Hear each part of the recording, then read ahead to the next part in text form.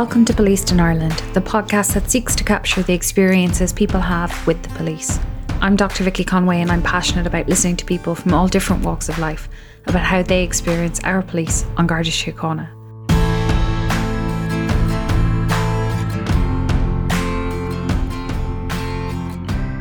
To be honest with you, you didn't go to the hospital, you didn't get checked, and it's a he said, she said situation. And that was one of the things that really stuck with me, is that was her attitude. She didn't write anything down, she didn't ask me to make a statement, she never contacted him. That was it. We're back with a new series, and this week we address the difficult topic of sexual violence. It's one of the themes I've most wanted to cover, and we've taken our time to try and do it right. Kayleigh Payne bravely, clearly and powerfully tells us about her experiences, plural, of going to the Gardaí as a survivor of sexual violence. There has been an increasing amount of discussion and debate in Ireland in recent years about how the police and the criminal justice system responds to sexual violence. It's essential that in all of these conversations we keep the experiences of victims and survivors in our minds, really listen to what changes mean for them. And so we're incredibly grateful to Kayleigh for sharing her story with us. If you are affected by these issues or concerned for a loved one, there are plenty of organisations you can contact, and we'll provide those details at the end.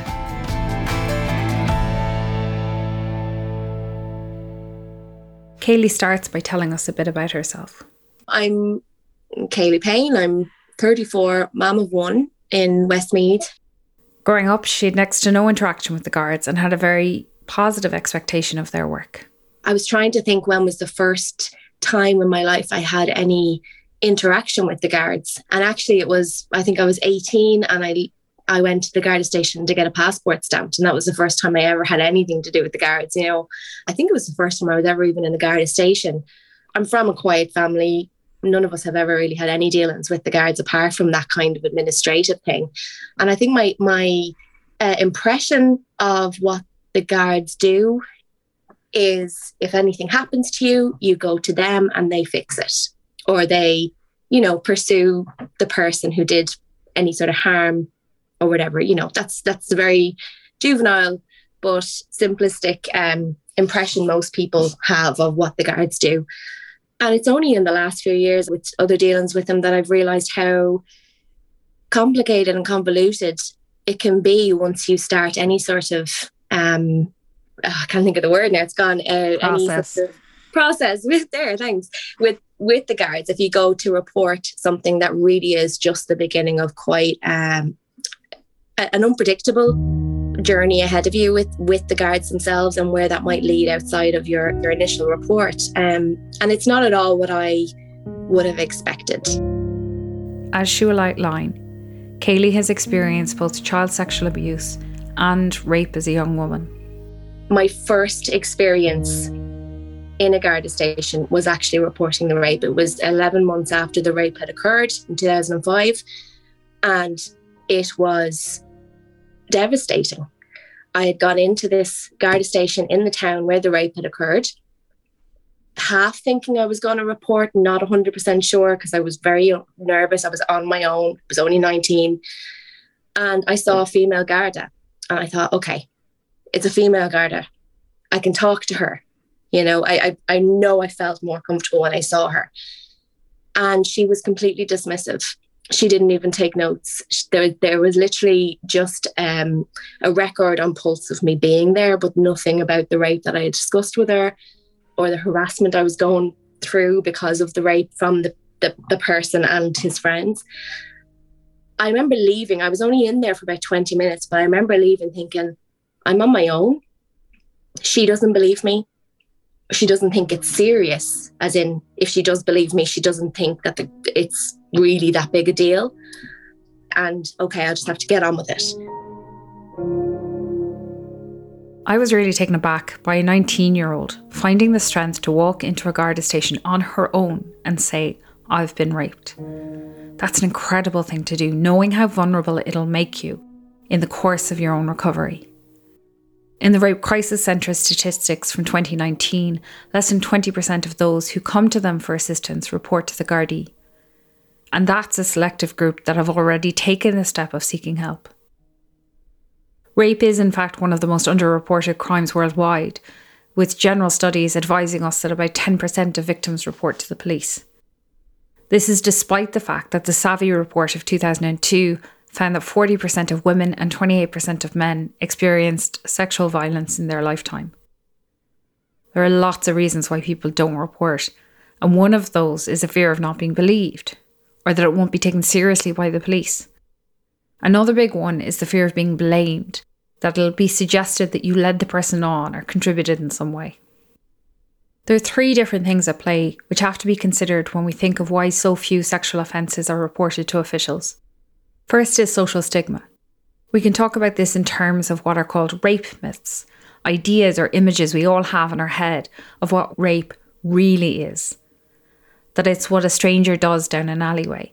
That rape is about desire. That women who drink, take drugs, or dress in a certain way are asking for it. That if she didn't resist, it wasn't rape. That if she didn't cry straight away or run to the police, it isn't rape. That women claim rape when they're ashamed by their own actions. All of this is untrue. You're much more likely to be raped by someone you know. It's about power, not sex. Some freeze or submit in the moment, and submission is not consent. And people respond to trauma in highly individualised ways, so their behaviour afterwards is not indicative of anything.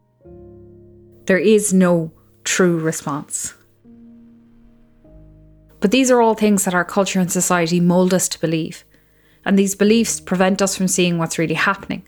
And what's worse is that so many of those who experience sexual violence apply these myths to themselves, blame themselves, or assume that this is how others will think of them. The second thing at play here is police culture. We've talked about this before in different ways. I've mentioned that police occupational subculture is a set of values or beliefs that are transmitted through the organisation. And these beliefs, even if unconsciously absorbed, shape how police use their powers and exercise their discretion. This culture has been found to be fairly consistent internationally. We can see some variations, but there's something about policing, the power centred in the organisation, that means these values run through the police organisations around the world. One of those values is machismo. Policing is seen as a tough, hard job for real men. It's a hyper-masculine space, which is bound in a lot of what we might call toxic masculinity. Sexism is rife. The homogeneity is evidenced in the contempt for homosexuality and the scale of sexual boasting. Alcoholism is high. Sex and drinking are seen as part of being both a man and releasing the tension of the job. This all explains why women are so underrepresented in the organisation, but also why gender-based crimes like domestic and sexual violence have traditionally been so poorly responded to by the police. A serial rapist preying on innocent women and girls can fit with the police culture and allow the officer to be something of a protector or a saviour. But the young woman who was drunk at a party in a short skirt, well, traditional cop culture is less concerned. And as one person told the researchers on the Savvy report, I was made to feel it wasn't a sexual assault. I was phoned a few days later. The Garda stated you were seen on CCTV footage kissing this man. I was devastated. A kiss did not encourage a sexual assault. This machismo in police culture is evidenced by libraries worth of research and is part of what must be challenged. And the third aspect is the legal system, including both the laws themselves and how it is all operationalised.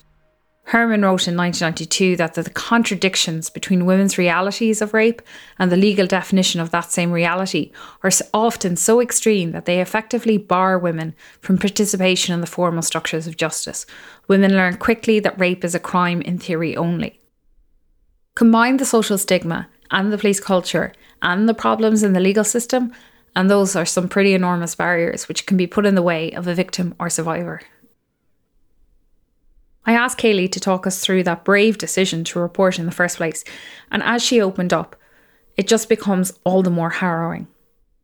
So yeah, like I said, the rape itself happened on Christmas Eve in 2004, and it was the 25th of November the following year when I went to the Garda stations, and there was a lot of reasons why it took that long. I think initially when the rape happened, it was my boyfriend at the time in a group of friends that was quite close-knit and very dominated by his older brother. And my very first people to tell about it were the female friends in the group. And it was as I said, it was Christmas Eve when it happened. It was Stephen's Day when I next saw them. And that's when I told them about what had happened on Christmas Eve. And the lack of support from the girls was shocking, devastating, and made me feel like, well, maybe I'm overreacting. I questioned myself a lot. I thought it was, I didn't even know how to express what had happened to me. I didn't say rape. The words I used were, he forced himself on me. It took me a long time to use the word rape, you know.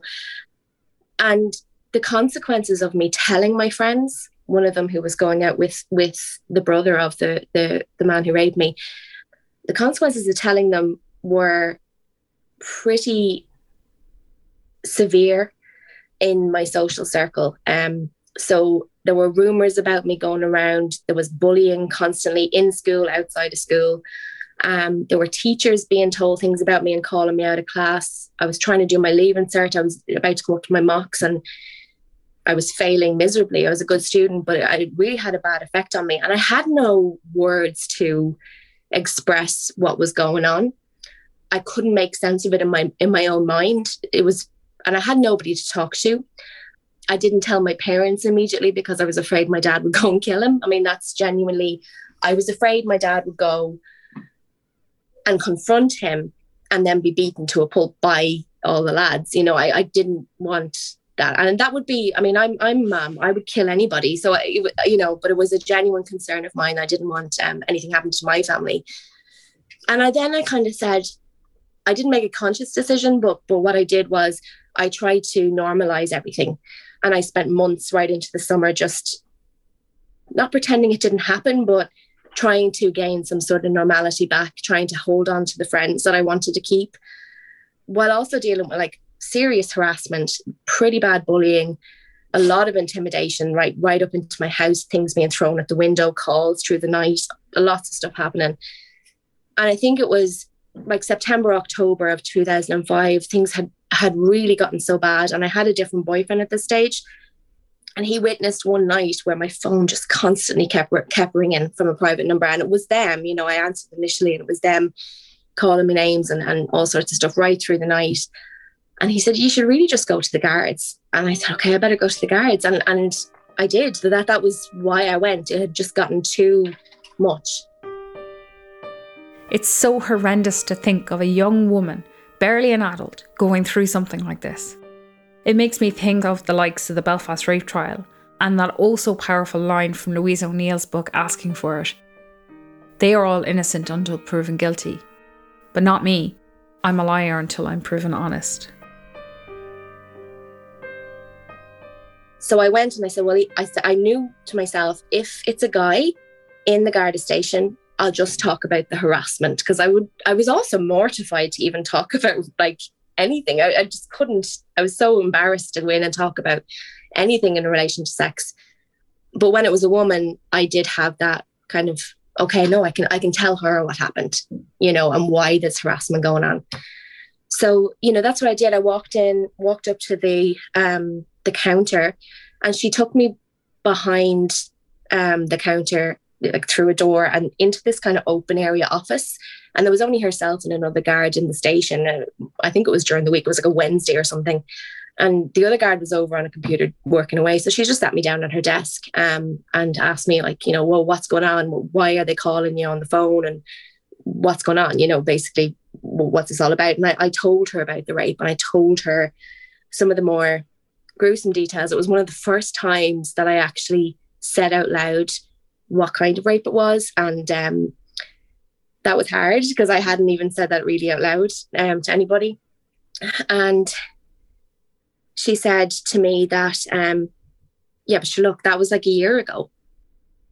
And I said, well, yeah. And she said, well, to be honest with you, you didn't go to the hospital. You didn't get checked. And it's a he said, she said situation. And that was one of the things that really stuck with me, is that was her attitude. She didn't write anything down. She didn't ask me to make a statement. She never contacted him. That was it. No victim of any crime should be treated so dismissively. But there are certain crimes which have such an indelible impact on victims and cause trauma which can be reinforced, triggered or amplified by others' behaviours. that there needs to be even greater care taken. Like we've discussed in relation to domestic abuse previously, sexual violence is a crime which has traditionally received poor responses and investigations from police. In 2014, the Garda Inspectorate published a report on the investigation of serious crime by Gardaí. In relation to sexual violence, it found, for example, that there were huge problems with how crimes were being classified on Pulse, with crimes often being classified as less serious than they should have been. And a third of those which have been incorrectly classified as attention and complaint, meaning that they were not in fact crimes at all, were sexual violence reports. There was late recording of crimes, and that was a significant issue, including for sexual crimes. They found evidence of an incident where an indecent assault had the language around indecency removed, so it was instead recorded by the police as a physical assault. The inspectorate found that rank and file Gardaí were investigating rapes, and not detectives. Detectives were far more likely to investigate fraud, burglary and traffic offences than they were to investigate sexual offences. There was no formal review process for undetected sexual assaults. And they found cases going back to 2002 that had not been solved, cases that weren't updated on Pulse, and cases that simply hadn't been sent to the DPP. And they found that information provided to victims needed to be improved. And let's not forget, Kayleigh was also reporting harassment here. As far as the harassment and the phone calls and stuff, she just told me to change my phone number. I left kind of thinking, okay, well, that's it then. You know, it was such a short stint in the Garda station, but it had a massive impact. Like I said, I'd say I was 15, 20 minutes in there. But, you know, it did have massive repercussions. What were those repercussions, do you think? Well, I think chronologically, I tried to stick it out in Mullingar. I stayed for another 11 months again. I think it was October when I actually left. I got very ill. I ended up breaking out in a rash and things like that. I got really bad problems with my stomach, and I was hospitalised in October then. The harassment hadn't stopped. I went to a solicitor in the summertime, 2006, and got cease and desist letters against him and his brother just for the constant, you know, barrage of stuff that was coming in. And that didn't make any difference. I ended up in hospital and I was diagnosed with ulcerative colitis, and that was enough for me. I was so unwell at that stage. I was so afraid. I was so stressed that I decided to leave Mullingar. And I've never gone back to live there. And I wouldn't because of that. You know, I moved to Dublin. I just cut ties with everybody and I moved to Dublin.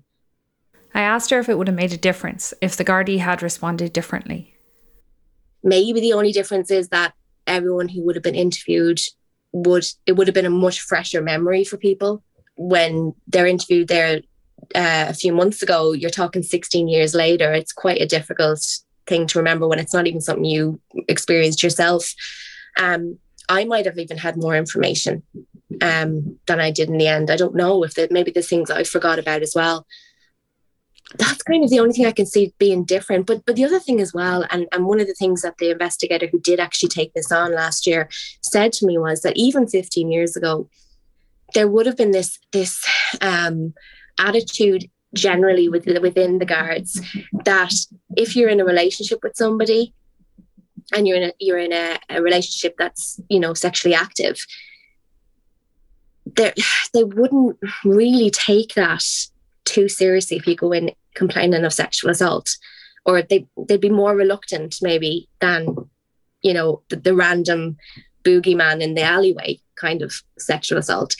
So now, no, I don't think it would have made a difference. I think the only difference it would have made to me if the guard had been more professional and taken a statement and launched an investigation and all that stuff. I think my recovery from a trauma point of view might have been different. And that's a hugely important point. And indeed, it is because of unhealed traumas that Kayleigh has gone back to the police more recently.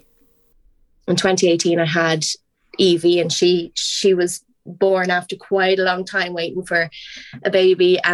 But it was a traumatic birth. I had a lot of health issues, and I really struggled in hospital after that. and was diagnosed with postnatal PTSD, but also the doctors questioned whether I had ever had any experience with abuse in my life. And I had experienced child sexual abuse at the age of 7, but I'd also experienced a rape at 18. And it really surprised me that this was coming up just after the birth of my daughter. And it really, really didn't sit well with me, how much of an impact that was having all these years again later. And in my recovery postnatal, I, gradually came to the decision that actually, do you know what? I think it's time that this was properly dealt with. I think I'm going to have to actually report this properly. I've always avoided it for loads of reasons. And I think I'm going to have to actually ring the guards and figure out what I'm supposed to do. Do the right thing, do the thing you're supposed to do. It didn't sit well with me that, for example, there was a paedophile out there who very likely had done this before me and no doubt continued after me as well. I was no longer comfortable being silent about that. Her traumatic birth triggered old wounds, as is often the case, and once she'd mentioned it, it had to be pursued. Because it was a child sex abuse case, and I had mentioned it to doctors, they were mandated, they had to report it to TUSLA. And I was hauled into TUSLA. I say hauled in, but I really wasn't given much of a choice once it was there. They kind of requested, but it was quite firm that I had to go in and discuss what I had said to doctors about this case. So I went in, I did this big statement. It was the first time I'd ever talked about it in that depth before. I sat with a social worker, and it was like doing a statement in a Garda station. So it was very, very detailed. And in the end, they said, well, thanks for telling us all that, but I think you're going to have to go to the guards because we're not going to be able to investigate it. There is a recognition that when it comes to interviewing children who make allegations of sexual abuse or for whom there are such concerns, that the best case scenario involves joint interviewing by TUSLA and An Garda Síochána, so that the victim goes through as few interviews as possible. There appear to have been problems in the rollout of this, as there often is when state agencies are asked to cooperate. Though not, we note, when it's for something like the Criminal Assets Bureau, which generates money for the state. This joint interviewing should also be best practice for interviewing adults where TUSLA might be involved. So then I had to go to the guards and I had to do exactly that again. I had to go and do this whole statement again. And it was the first time I was really scratching my head about it. And what was the point of going to TUSLA? Why couldn't I just have gone to the guards then? So there wasn't, it was the first time I realized there wasn't much of a kind of cohesive set of rules to go by there if you're dealing with somebody who had to report something under mandate. It was very confusing. Didn't understand why I had to do it twice, But I did. I went to the guards. They were fine on the phone initially, but they said, listen, we can't deal with this. We have to get onto the Garda station in the area that the abuse had occurred. So that was down in Tala. And I got a call like 6 or 7 months later. I kind of put it all out of my mind at that stage because I hadn't heard anything back. And I thought, well, okay, it's obviously not urgent. But I got a call eventually from a detective from Direct Protective Services, which is something I'd never heard of before.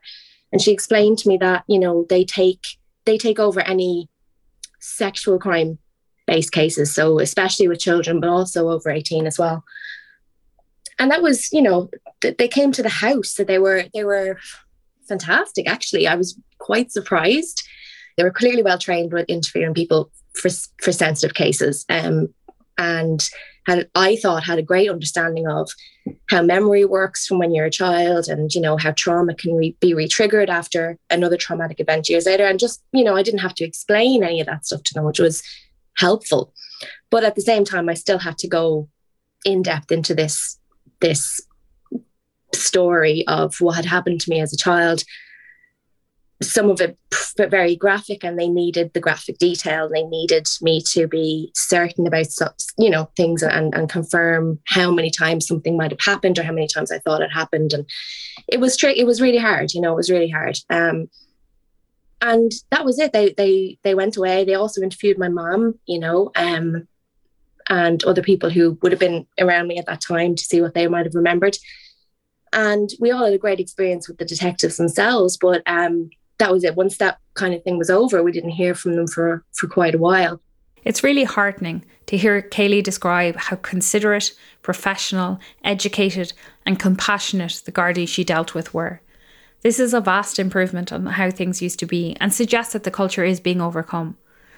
But there's a real frustration for victims about where it's all going. And just before Christmas, I got a call from them to say that they'd actually brought in the guy, an elderly man at this stage. I had no idea that they'd even found him, but they brought him in, they questioned him, and obviously he said he didn't do anything, and that's kind of it. That's the end of it. There's no follow-up for me. It just kind of seemed a bit pointless at the end of it. My motivation underneath was, okay, I better speak out because there could be more people. There could be other people who have reported him before, and my testimony would corroborate their story. This is my non-expert mind working. And I was quite shocked to learn then afterwards that no, nothing I say would ever be linked to anything that anybody else said about him. And I would never know if anybody had said anything else about him. And I just felt like it was all quite traumatizing. Like there were months there where it was very difficult. The flashbacks and the nightmares and things that I would have had as a teenager all started again. And just that feeling of, I don't even know what the word is. It was very present again, whereas for years I hadn't had to deal with it in my day-to-day life. And it just felt pointless, and I understand that the detectives did everything in their remit, what they're allowed to do. But it just seemed what they were allowed to do was very limited. So I walked away from it, and I said to Mum in the end, I had to think about it for a while. I said, look, maybe that's all that will ever come from this, is that he was hauled in for questioning. And, if he's married or has kids, they'll know he was hauled in for questioning. Maybe that's all I'll ever get out of this. But it did feel really empty. It felt really strange. And there was no, as lovely as the detectives were, there was no pointing me to support services or suggestion of what to do next. Or, it was really, it's quite a cut off thing, I'm still kind of absorbing it because literally this is just before Christmas. They're gone, and I don't really know how to feel about it.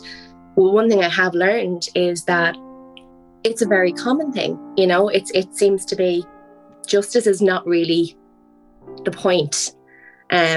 When the detectives are questioning it, it's very, I don't know what the point is. I still don't know what the point is. So, I've started to look into that myself, into what the guards can actually do, the victim services around it, and TUSLA's baffling involvement in all of this, that it's necessary for them to be involved when actually they don't actually do anything. And there's a lot of holes. There's a lot of holes there, and I don't really understand all the bureaucracy that's there. I don't think a lot of it is necessary, and it's definitely not victim-centred. So the investigation into the child sex abuse, you said he was arrested. Did a file go to the DPP? No, he wasn't even arrested. He was just brought in. He was just approached in his home, asked to come in for questioning under caution. And he was allowed to bring his solicitor, obviously. And they let him choose the day and let him choose the time. And he went in and he answered their questions, and then he went home, and that was it. So no, it wasn't even a case that would ever go to the DPP. It wasn't even an investigation. It wasn't even an arrest. There was nothing happened. We discussed this previously with Amy, who was still waiting 7 years after reporting her abuse officially to Gardaí for an outcome on her case. And it's important to remember what drove Kayleigh in making this report. I think with the sexual abuse as a child, I had that uneasy feeling of, well, if I'm quiet, I've been quiet for a long time. At this stage, it's like 20 something years from the last time it happened to now. And he was in a position where he had access to children. And I'm thinking, maybe if I had said something years ago, other kids might, because I have no doubt that he has done this to other people. That's just my gut instinct. So I think it was kind of a feeling of, this is the right thing to do. I need to do this. And also I'm a mom now. What if this happened to my child? You know, there's a lot of stuff going on. And also I think as well that I had tried to push it down, suppress it for so long that it comes back up then at a moment when it's supposed to be the happier time of your life, having a child and all that stuff. And I thought, you know what, it's time I dealt with this properly. I can't avoid it anymore. So that was much more, I wasn't under any illusion that it would end in conviction. I kind of knew that I wouldn't have enough evidence or proper formed memory to really let the guards actually arrest this guy. I wouldn't have had anything strong, but I wanted to flag him. You know, this guy shouldn't be around kids. So it was very disappointing when I realized that actually nothing I said would have that impact. He wouldn't be flagged. Really, that anything I said was basically in one file and it would never be referred to again. You know, even if somebody else came forward or had come forward in the past. And I find that really hard. You know, I find that quite irresponsible, because you don't see a pattern with somebody and you might let him stay out doing what he's doing much longer than is necessary. The way it was explained to me too by, I can't remember which one it was one of the investigators, was there is a focus on the rights of the accused, you know, that they have to take into account their rights, you know, as someone who's accused to not have a black mark against their name or things like that unless they're actually convicted, with no real link there to the fact that conviction is so unlikely. You know, even though this did still happen, the conviction is so unlikely, and conviction can't be the only indicator that this person might be a risk, you know. 15 years on from her initial attempt to report it, Kayleigh made the decision to re-report her rape. I'm in awe of anyone who reports a rape at all, but to go back after that first experience is quite incredible. So going back to the guards again, 15 years later, I had that experience in my mind, and it took a lot to go back. It was only my experiences with the Direct Protective Services over the child sex abuse that gave me the courage to go about the rape as well. Because like I said, okay, ultimately they couldn't really do anything constructive about what had happened, but my experience being interviewed by these two female guards, detectives, was very positive, you know, in the context of what I had to report. And I thought, okay, if this is how they're trained now, maybe I can actually report the rape properly, and maybe they'll take me more seriously this time. So I did. I ended up reporting it. It wasn't Direct Protective Services this time, but it was a specialist investigator in Mullingar. I don't know if they just don't have that unit there, but they have special investigators or expert investigators, and they're specially trained. Divisional Protective Services units have been rolled out over the last number of years. It's just since 2020 that they're operational in every division. But despite the service not being there, Kayleigh had a hugely professional experience with the person taking her statement.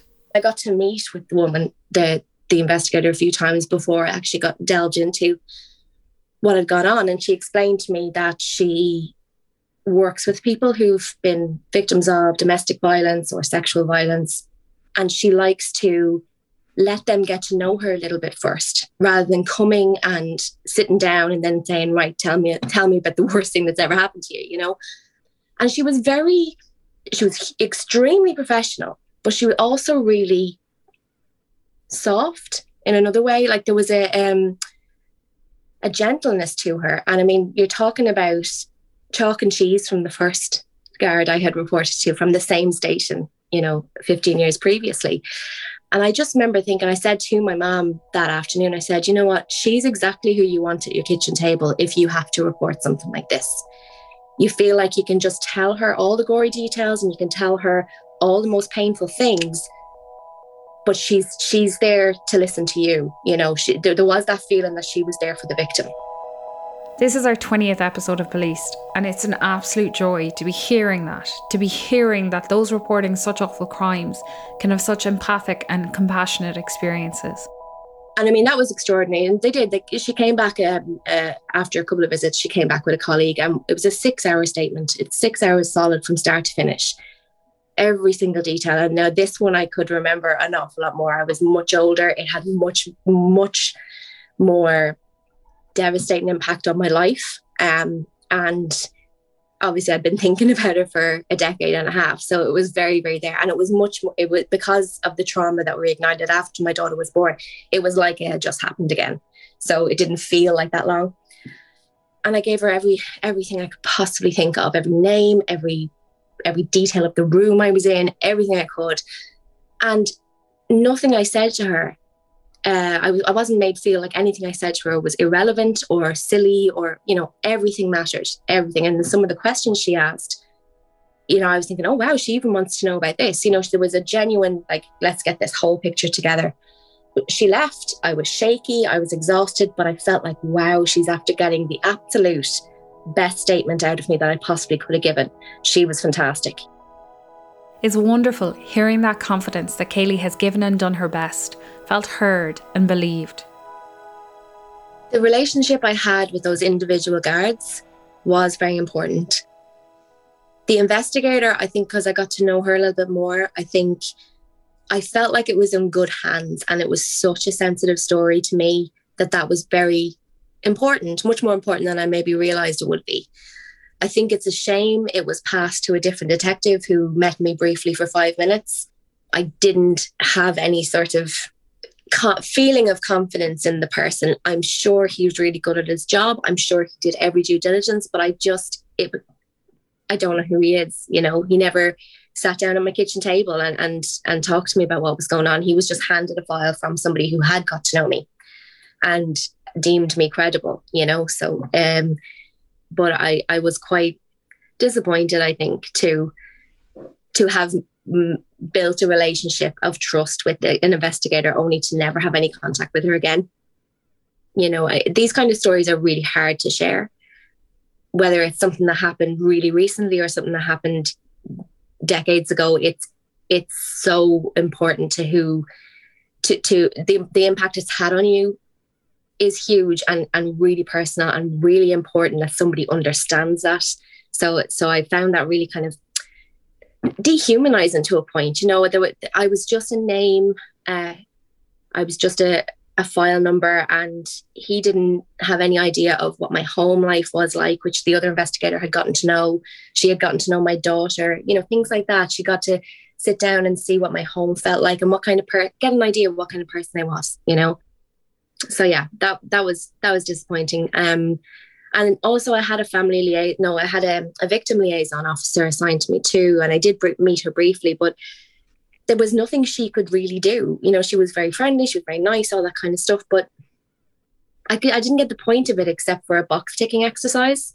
You know, I did go and meet her at the local Garda station. She came out to meet me to just formally introduce herself, but she made it pretty clear that there's nothing she can really do. And even filling me in on how the case was proceeding and things, she couldn't tell me anything. So it was very odd. You know, I didn't understand what was the point. You know, even when I had questions and rang her, she couldn't answer them. It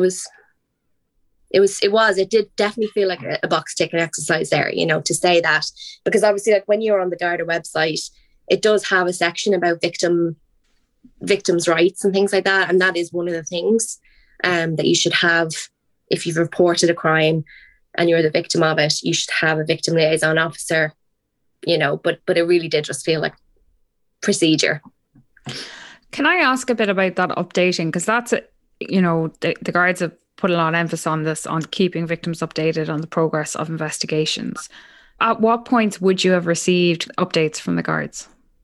Well, not being able to give you specific dates, but I made the official 6-hour statement for the rape in June last year. And then it was the end of November when I got a call from the detective just to say that they were interviewing him. And that was it. So that's the only update I had until he rang me again to say the DPP weren't taking the case. I really would have hoped for more idea of what was happening. Like, I didn't get any heads up that he was about to be brought in for questioning, and I was told afterwards. Like in the meantime of all this, I had a death threat from his brother that I was also dealing with the guards with.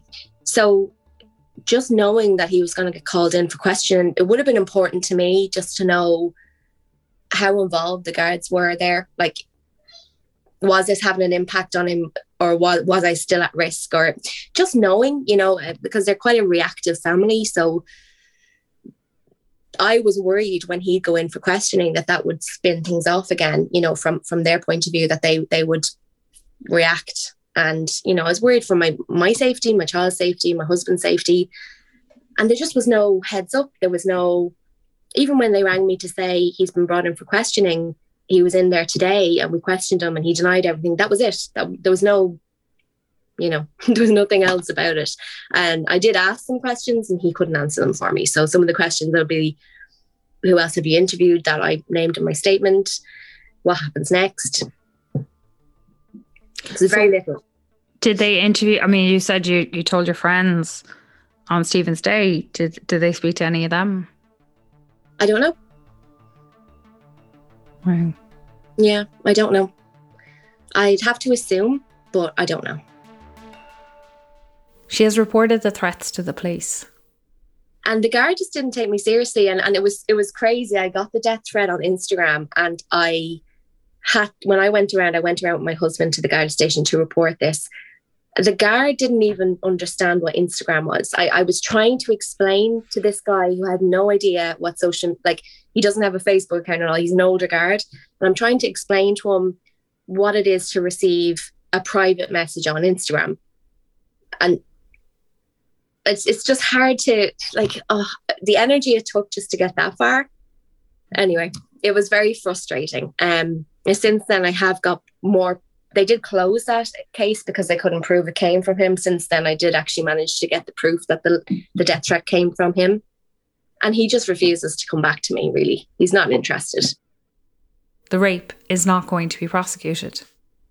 Ultimately, it gets handed over to a detective. They do the due diligence and investigating. The DPP says, we're not going to prosecute.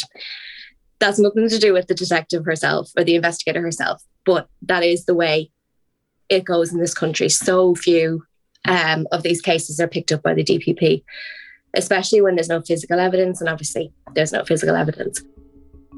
While this is not to do with the police, we absolutely need to keep a tight eye on any suggestion that a prosecution might not go ahead because of a lack of physical evidence. Physical evidence of a rape, generally taken from examinations in sexual assault treatment units, will only be available if the victim is examined within 48 to 72 hours of the rape. And even then, there won't always be physical evidence. So that will be a hugely limiting criteria for prosecutions. I think back to myself at that age, after what happened to me, with the shock of it. I think shock is the best word as well. I don't think it ever even occurred to me that I should go to the hospital. I mean, I had bruising and I had problems. I had, problems from the force, but it just wouldn't have occurred to me to go to the hospital. I don't remember ever being told that, even growing up, that, that's what you should do it just wouldn't have occurred to me. These are system-wide problems.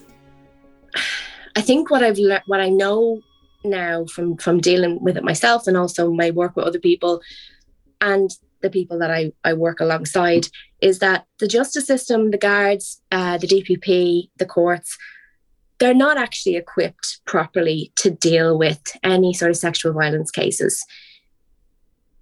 It's almost impossible to get justice, even with an excellent statement, even with excellent recollection, even with an excellent investigator. It's so hard, to get any sort of justice. And really, the reality of it is these people these criminals, these people who have caused us harm, overwhelmingly walk free with no stain on their record, you know? Even if another person comes forward and says about the same man that he also attacked me or he also assaulted me, my statement has nothing to do with them. It won't be linked. It won't be, it seems like a massive hole. It's a huge loophole.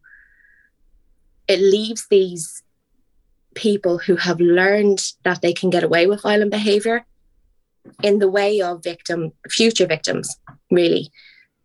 It just allows them to continue to do what they want to do. They know there aren't any consequences. If you read any newspaper, any article about any sort of sexual violence in this country, you know that you are most likely going to get away with it if you do anything yourself. Your reputation won't even really be that harmed. Nothing happens to you. The victim takes it all on. And again, even getting the call about the DPP not taking it, there was no guidance on where to go with for myself afterwards. There was no, well, look, here's some support services. Not even, here's the rape crisis centre number, something as basic as that. There was no anything. There was no chance to appeal. There was nothing. So you're really left, you're exposed, you're raw, you're exhausted. And then you kind of left wondering, well, what was that all about? So improved interactions and ways of taking statements is hugely important, but it's not the end of the road. There is more work to be done in this space. Indeed, most recent data suggests that despite these policing improvements, detection rates for sexual assaults may be lower than 10%. The meaning of detection has been changed in recent years. It used to be where Gardaí believed they'd identified the responsible individual, but it now means where some kind of proceedings has been initiated. There are a couple of exceptions to that, like where the juvenile diversion programme is being used or if the suspect has died. But by and large, that's what it means. It's very worrying that just 1 in 10 complaints leads to criminal proceedings. That number may get higher over time, but it's still very, very low. Given that the vast majority, around 90% of victims, know their offender, this raises real questions about the quality of investigations and the standards required to even commence criminal proceedings. The questions of securing convictions, even if you do commence those criminal proceedings, is another story again. So, my experience with the guards, it's strange. Individual guards can have a massive impact on how you feel about reporting something, really. I mean, the very first guard, like I said, she had a massively negative impact on me. The one since then had a very positive impact on me, but it shouldn't be left to individual guards to what kind of experience you're going to have. She's currently under investigation by GSOC, and they did, when I reported, I reported the incident with that guard when I reported the rape, because one of the questions was obviously, well, why didn't you report? And I said I did, They investigated and they founded the investigation. She's under tribunal now. She's currently suspended. So we'll see what happens with that. It's very powerful to hear from Kayleigh the changes which have occurred in policing sexual violence. I'm going to be careful about what I say about her treatment in 2004 because a disciplinary tribunal is pending, and we don't want to interfere with that process in any way. Kayleigh has described so clearly what the impact of that response was for her, and what it could have meant had she been treated differently.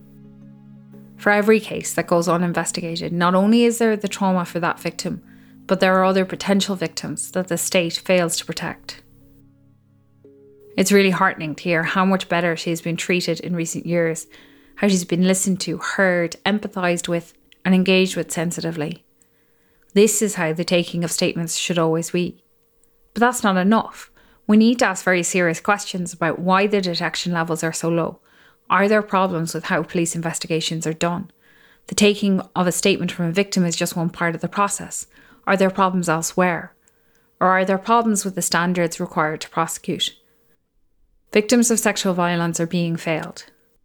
RCNI figures tell us that 98% of offenders are male. This is a gendered crime, and we have to ask whether that's part of the problem. I'm angry about this. Women like Kayleigh deserve better. Women, men, boys, girls, non-binary persons deserve better. We all deserve better, and we should all be very angry about this. Thank you for trusting us with your experience, Kayleigh, and I hope we've done justice by it. If you've been affected in any way by what we've talked about today, you can call the Rape Crisis National 24-hour free helpline at 1800 77 8888 for support and information on options. As ever, a big thanks to my producers Tony Groves and Brian from Cruise Ahead.